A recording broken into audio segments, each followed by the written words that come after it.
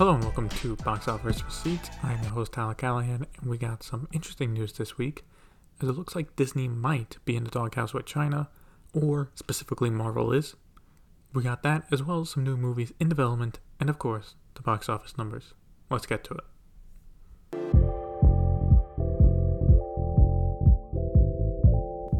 Staying in first place for the third weekend in a row is Shang-Chi, Legend of the Ten Rings, with 21.7 million. For a total of 176.9 million. In second place is Free Guy with 5.2 million for a total of 108.6 million. Opening in third place was Cry Macho with 4.5 million. Fourth place was Candyman, which passed the $50 million mark, making 3.5 million for a total of 53.1 million. Finally, in fifth place was Malignant with 2.68 million for a total of 9.88 million. Also, quick to mention, Cop Shop, which opened as well this weekend, came in sixth place with 2.31 million. So a lot like China, the domestic market is in a holding pattern, waiting for new films, which we only got 2 more weeks to go for that. As for the numbers, Shang-Chi and Free Guy continue to hold really well. Cry Macho was another disappointment for Warner Brothers, which at this point is not shocking, and Malignant continues to be the outlier in horror movies by doing poorly at the box office. Now taking a look at China, opening in first place was Cloudy Mountain, a Chinese disaster film, which made 19.1 million. Dropping to second place was Free Guy, which made another 4.8 million for a current total of 85.1 million. Behind it, in third place, was a drama film called All About My Mother, which opened with 4.7 million. However, it is important to note it was a holiday in China with the Mid-Autumn Festival, and this film in particular released on a Sunday, so only one day of sales is counted. Fourth place was Raging Fire with 4.5 million for a total of 194 million. Lastly, in fifth place was To Be With You, which opened with 2.6 million. It's going to be close, but there's still a chance for Free Guy to pass 100 million in the market, while Raging Fire is locked to pass 200 million, which is good to see. For the new movies released this week during the Mid-Autumn Festival, nothing really made an impact as we wait for bigger films to be released. Looking toward new movies in China, well, we got things to talk about. First off, for their National Day, there are 2 big movies releasing. The first one I mentioned last week, I want to apologize as I got the name wrong. The correct translation of the title is My People, My Parents. So we got that, and The Battle at Lake Changjin, the action blockbuster movie that was supposed to come out in August before China's Delta spike. After that, we got some Hollywood films coming at the end of the month. Dune got approved for release, as well as a release date. It will come out October 22nd, same day as the release in the United States. The following week, on October 29th, No Time to Die will also be released. Now, this week's international numbers are interesting, thanks to Dune being released around Europe and parts of Asia. It opened internationally to 36.8 million in 24 markets, which is a bit better than expected. This will be an interesting rollout to watch, as it will spend the next month opening in more and more countries until the end of October, where it finishes by releasing in the United States and in China. Shang-Chi held well again, making 20.3 million for a worldwide total of 320.6 million. Malignant made another 3.1 million for a total now of 24.6 million. At this rate, it looks like it will still take a small loss looking at just box office numbers. Cry Macho opened in a few markets this weekend, making 350,000, so its worldwide opening weekend was 4.8 million. Paw Patrol the movie finally passed the 100 million mark, with it at 103.2 million worldwide. Finally, Free Guy is about to break the 300 million mark, with it at 298.3 million. For markets reopening, because remember parts of Asia are still in some kind of lockdown, Indonesia has reopened its theaters. As part of the reopening, customers will have to be fully vaccinated if they want to enter, and like other countries, they can download an app and scan a barcode to show proof of vaccination. Moving on from the numbers in theaters, let's get to new movies in development. Variety has the exclusive on this, and that is Warner Brothers is working on a remake to The Bodyguard, and they have already hired Matthew Lopez to write the screenplay for it. No rumors on the 2-star leads who has been reported yet. As for the idea of the remake, it can work if you get a good pair. The first one did great because, Whitney Houston was in it, right? So maybe do the same thing, get a solid male lead and a female singer. Not sure. This movie will live and die by who they cast, really. Laika has decided on their next stop-motion film. Travis Knight, the president and CEO of the studio, will be directing Wildwood, which is an adaptation of a novel. No word on a release date or who has been cast. I don't have much to say here except I hope that not only is this movie good, which it probably will be, but that it makes good money at the box office. No one really does stop motion films anymore, so it would be a shame if they stopped because they couldn't afford it. Universal is up next for a new film, and that is action comedy film starring Chris Pratt and Sam Richardson. It is being written by Jen D'Angelo, and that's all we know. Universal right now is being real quiet on title, plot of the movie, possible director, so we don't really know much more past that. So really at this point we just know it exists, kinda. As for the two leads, they did play off each other well in the Tomorrow War, so with a better script, this could be a good time.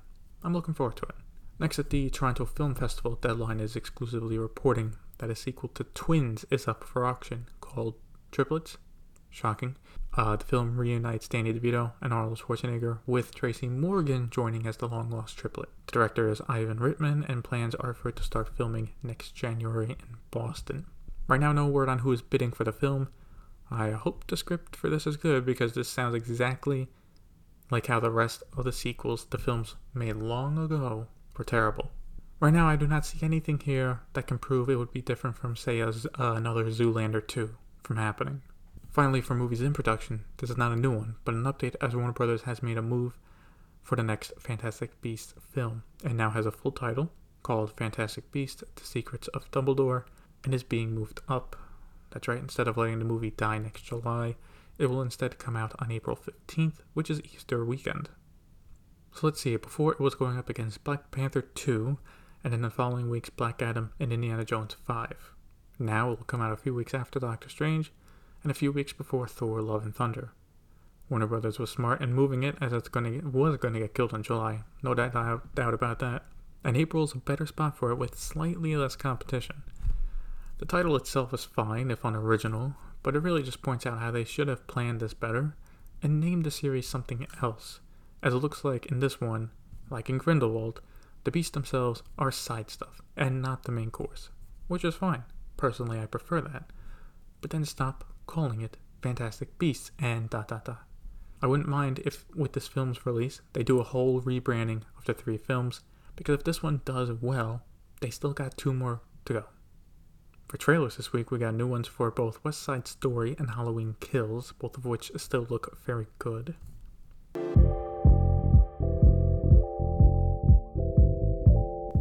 Unlike last week, we got some news for VOD Premium this week, and let's start with Disney. This week, CEO Bob Chapek expanded on what Disney Plus Day will bring on November 12th, and it's quite a bit.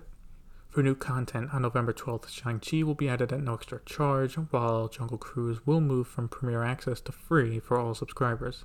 Along with that, there is a new film called Home Sweet Home Alone, a series of shorts starring Olaf from Frozen, and the first 5 episodes of Season 2 of The World According to Jeff Goldblum.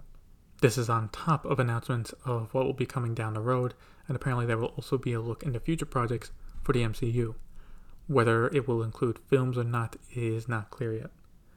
So what's clear here, though, is 2 things. First, the 45-day window is very flexible for Disney. What we see now is that they will move things around as they see fit, but it is starting to look like going forward. The release of a blockbuster film is a 45-day release in theaters, then it will go to PVOD, as in if you want to own it right now, it'll be probably $30 instead of $20. Then a while after, it will go to physical media and Disney+. As for the Fox films like Free Guy, we do not know what streaming service it will end up on. But its 45-day window is almost over, and we'll be heading to, I guess, just regular VOD this Friday. I did see the price for pre-order is $20 instead of $30, but not clear if that's to rent or to buy. While this works great for Disney, as they have flexibility, I'm sure theaters are not too happy about this. Specifically, if they want to, they can shorten the window, like they did for their newest animated movie, Enchanto, having a 30-day window instead of 45. I will say, though, the one upside for theaters, however, is that the movies will not be going to streaming straight after the exclusivity is over, which does help them a bit. Because if Disney made it clear, hey, look, on this day, like say for Shang-Chi, mid-October, if you wait till here, Disney Plus, for free, no charge, there'd probably be a decent amount of people that will wait. But since they're being coy, now they're saying, well, it's coming to Disney Plus, but not until November, that might get people to say, well, I'll go see it in theaters now, I'm not going to wait 2 months. Also, Disney is clearly looking to build up Disney Plus as a brand itself by declaring a special day for announcements and saving releases for it. Take Jungle Cruise. That's been out for almost 2 months now.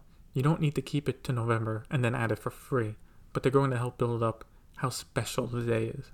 I do wonder, as they continue to build this up yearly, how big will it get? Speaking of Disney Plus content, it was also announced this week that there is a remake of Flight of the Navigator, and it will be a Disney Plus exclusive. Disney is doing the remake to their own film, obviously, and I've already signed on Bryce Dallas Howard to direct it. I've not watched the original, so I will not comment on it if it needs a remake, but Howard is a good director, so this could be good. Finally, to wrap up the episode, there are some streaming deals I wanted to mention. First is for HBO Max, which is offering a deal of 50% off for 6 months. That brings the ad-free plan to $7.49 per month. After the 6 months, it'll go back up to the regular $14.99. This is a deal by itself if you just wanted to watch the rest of Warner Brothers' new releases this year, including The Matrix Resurrections and Dune, on top of the content already there. Offer ends September 26th. The second deal is until October 20th, and that is for Viacom CBS, where they are bundling the ad tier of Paramount Plus and Showtime for $10, or $13 if you want the ad-free tier. I also have not found a date on when that expires like the HBO Max offer, so if you're considering signing up long-term to Paramount Plus or Showtime, it looks like the time to join is now.